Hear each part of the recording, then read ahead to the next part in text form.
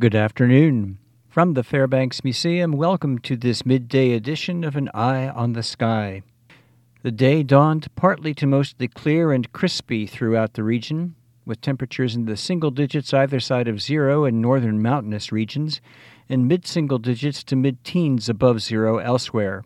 Island Pond, Gallup Mills, Sutton, Vermont, and First Connecticut Lake, New Hampshire were the coldest reporting locales with -5, -4, -3, and 4 below zero, respectively.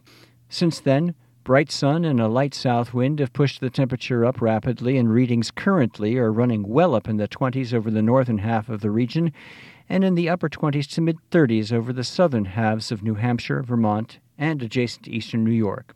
Those temperatures are on their way to highs in the low to mid-30s for the northeast quarter of the listening region and upper 30s to low 40s elsewhere later this afternoon.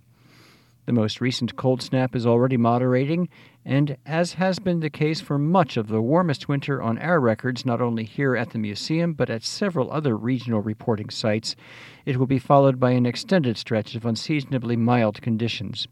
The transition will be marked by some light precipitation tomorrow, mainly during the afternoon and evening, and primarily of the liquid variety, although a few wet snowflakes can't be ruled out at the very start over higher elevation locations.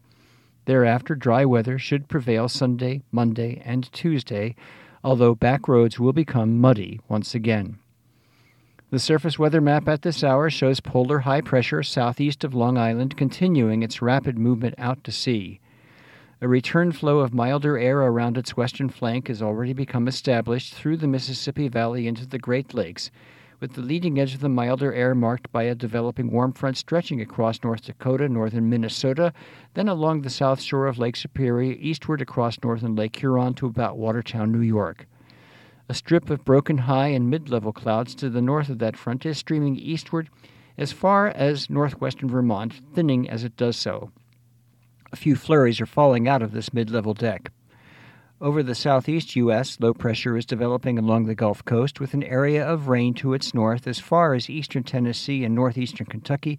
A few showers do extend as far northwest as Indiana, southern Ohio, and northern Illinois. This low will redevelop along the Carolina coast later tonight, and by tomorrow morning it will be near Cape Hatteras. Then by Sunday morning it'll pass south of Nantucket in much weakened fashion. It should be able to pull enough moisture north with it to bring some light rain and showers into our region tomorrow and tomorrow evening. High pressure will gradually re-exert control on Sunday, then hold sway Monday and Tuesday with mild conditions expected. Here are the details. This afternoon, variably cloudy New York into western Vermont. Partly to mostly sunny northeast, mostly sunny south. There could be a few stray flurries across the far north. Highs in the low to mid-30s northeast, upper 30s to low 40s elsewhere, a south to southwest wind 5 to 15 miles per hour with a few gusts to 25 miles per hour in the Champlain Valley. Tonight, mostly clear this evening, then increasing clouds again from southwest to northeast. Not as cold, lows near 20 in the cold spots northeast, otherwise low 20s to low 30s. A south to southwest wind 10 miles per hour or less, except gusting to 20 miles per hour through the Champlain Valley. And Saturday, some early sun northeast, otherwise cloudy, a rising chance of rain in the morning, possibly mixed with a little wet snow. Then rain or showers likely in the afternoon south and east of Lake Champlain with a few showers to the northwest. Highs 40 to 45. From the Fairbanks Museum, I'm meteorologist Steve Molesky with An Eye on the Sky.